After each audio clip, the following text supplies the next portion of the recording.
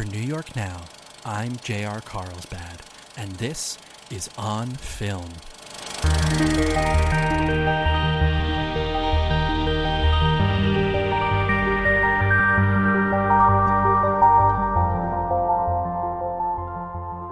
Hello, and welcome to another episode of On Film.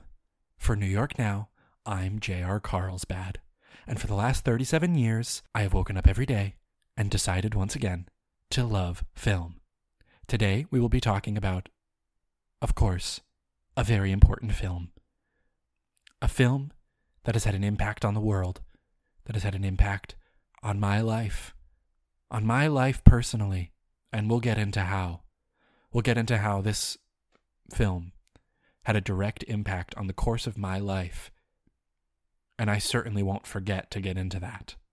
We are, of course, discussing today the 2004 film, The 5 Direct Ways into My Bloodstream, written and directed by Frederina Blind. The 5 Direct Ways into My Bloodstream was an early entry into the genre of film now known as LGBTQ+ horror musical. Frederina Blind, of course, while directing and writing, was also responsible for all the music in the film.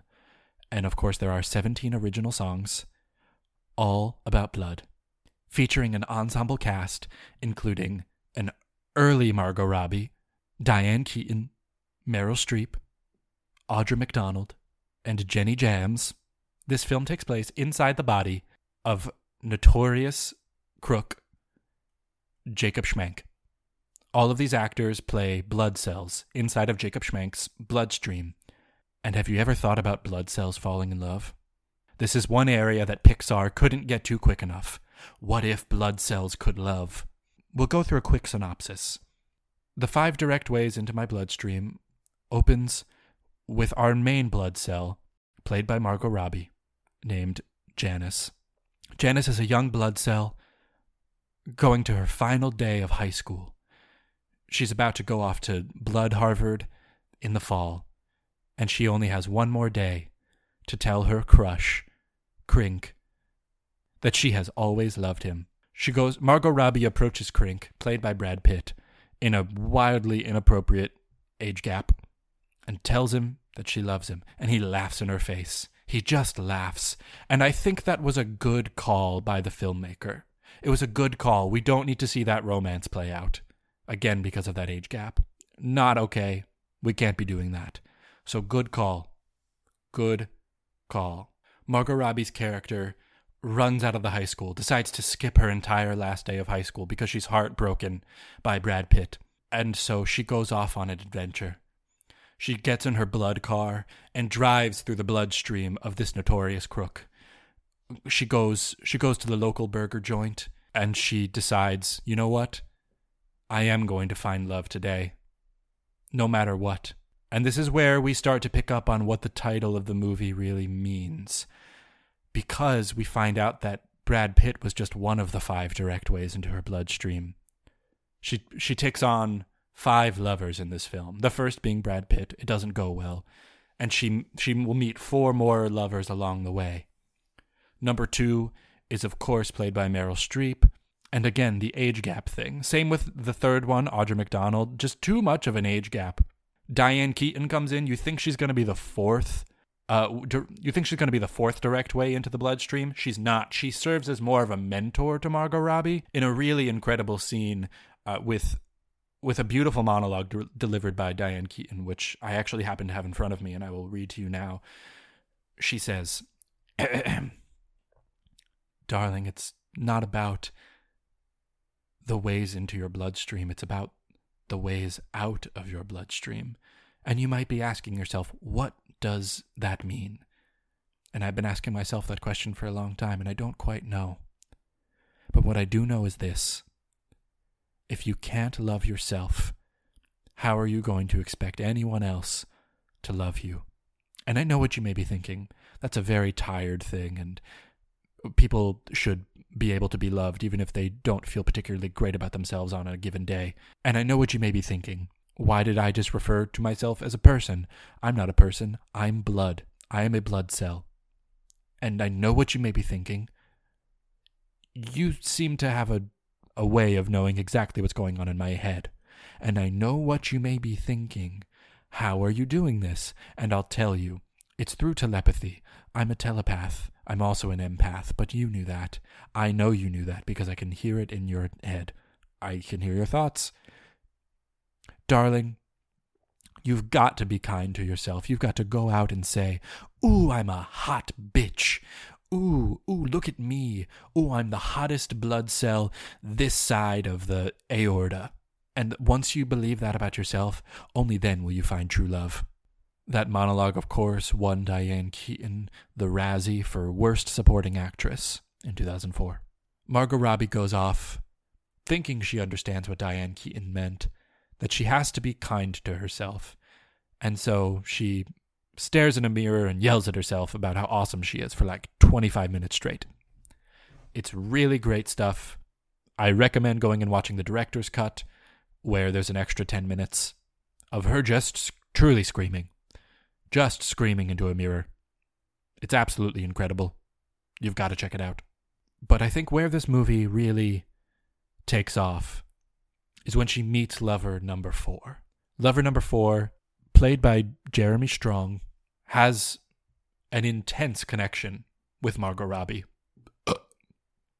Edit that out. Edit that out. I swear to God, if you don't edit that out. If my editor does not... Jeremy, listen to me. Jeremy, the editor. If you're just someone listening to this named Jeremy, this isn't for you. You can skip this part. Hit that 30-second skip button. Do not listen to this. Jeremy, my editor. You better listen up and listen up good. I just burped. And if you don't edit that out, I swear to God, I will have your head on a platter and I will serve it to my guests for dinner.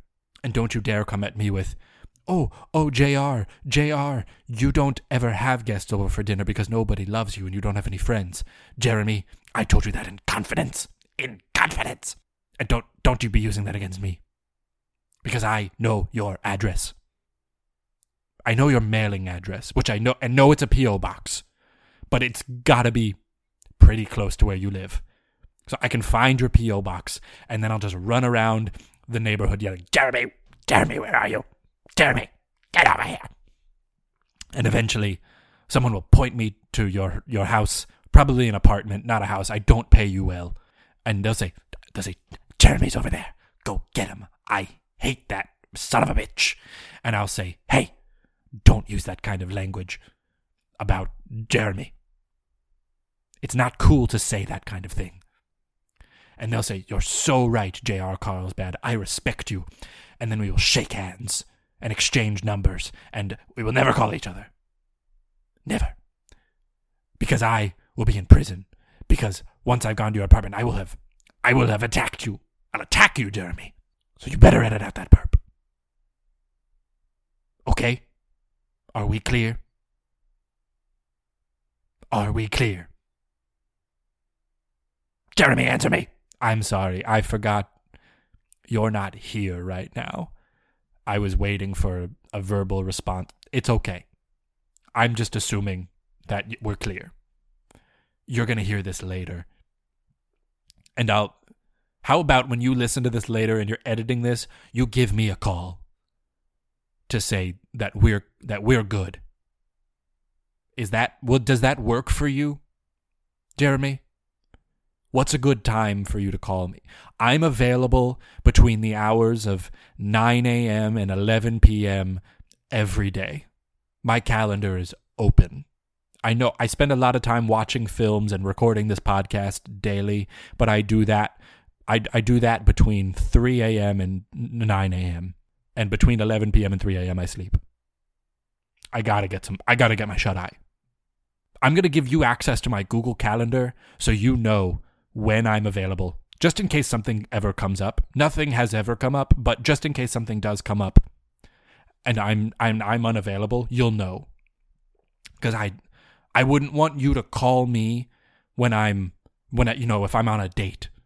And I'm on a date and then I see my phone ring and it says, oh, it's Jeremy. Jeremy's calling, and then I have to rudely get up from the table and take a phone call from my employee, Jeremy. I wouldn't want that. And I know you wouldn't want to do that to me. I know you wouldn't want to put me in that uncomfortable position. So I'll give you access to my Google Calendar. The email address is jrcarlsbaddy22@gmail.com. The password is scrumptious. The first S is a $sign. The second one is that cool S that people used to draw on like textbooks and their binders in middle school. That cool S that's like all straight lines. And if you don't know how to type that, figure it out. Google it. You're a millennial, Jeremy. I'm not. I won't say what generation I'm in because I refuse to ever publicly reveal my age. But I'm not a millennial. I'll tell you that much. Okay? And I sincerely hope none of the listeners have stuck around for this. Because, oh boy, if any of you have listened to this, I'm fucked. I'm absolutely... I'm screwed. I've stepped in it this time. And Jeremy, you could just edit all of this out. And I hope you do. I'm realizing now you can just edit this out. I will, of course, never listen back to an episode, so I won't know. So I guess I won't know if you edit out the burp or not. But I'm trusting my listeners. If Jeremy didn't edit out the burp... Oh, listeners, come back. Hey, stop pressing the 30-second button. Stop it. Stop it. Stop it. Stop it. It's time to listen again, okay? It's time to listen. If Jeremy didn't edit out the burp, I need you to tweet me. Contact me on X. I don't have an account, but tweet me anyway. Figure it out. Find a way to get a tweet to me telling me, hey, Jeremy did send me hashmark, Jeremy didn't edit out the burp. And then I'll know that I need to go fucking kill Jeremy. Okay. I'm sorry about that. I got out of line there. So Margot Robbie has an intense connection with Jeremy Strong, and they go on many dates. They make sweet love in a beautiful animated love scene. Did I mention the movie's animated? They're all blood cells. You could have figured that out. It's an animated film. But then, at the end of that scene, Jeremy Strong tells Margot Robbie that he's going off to Blood War. He's going off to Blood War. And he likely will never see her again. And he was right. He never sees her again. We follow him as he walks out the door to get on the blood bus to go to Blood War. And he gets hit by a blood car. He doesn't even make it to war. He dies 5 feet outside of his blood house. So then Margot Robbie, she accepts that she's never going to find love. And she cries. She cries tears of blood. And what is it that happens in that moment? She finally realizes what Diane Keaton meant. What it really means to love yourself. And she gets legally married to herself. That's the end of the movie. Wow, what a film. What a film. I can't believe it. This film won no major awards aside from that Razzie for Diane Keaton. And this is the part of the show where I tell you the way that this film, fuck, that's another $1 in the movie jar. Jeremy, I swear to, listener, 30 seconds, again, several more times. Jeremy, I'm talking to you now. Oh, Jeremy. One burp I can live with, but two is inexcusable, Jeremy. If you don't edit that out, Jeremy, not only will I have your head, I'll have the head of everybody you've ever loved. Jeremy, listen to me. Jeremy, I need this. Jeremy, I don't have a lot going for me. Okay.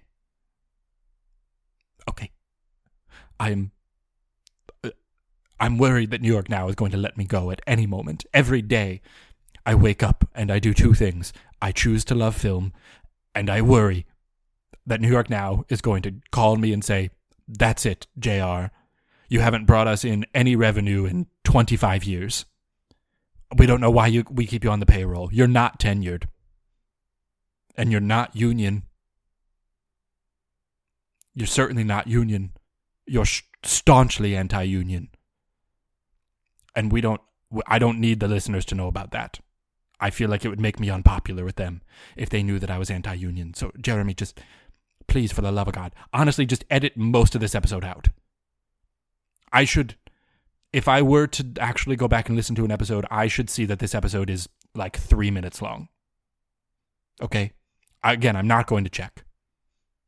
And it's not because I trust you. I don't trust you. I simply don't have the time. I'm far too busy to go back and check.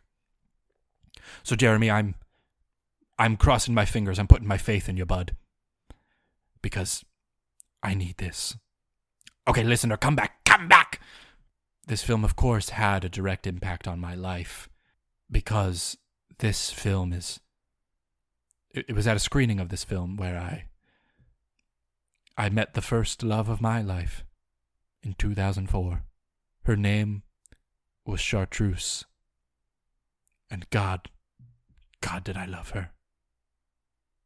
I knew her name was Chartreuse because of her name tag that she had on. It looks like she just came from work. We never spoke to each other once, but I loved her.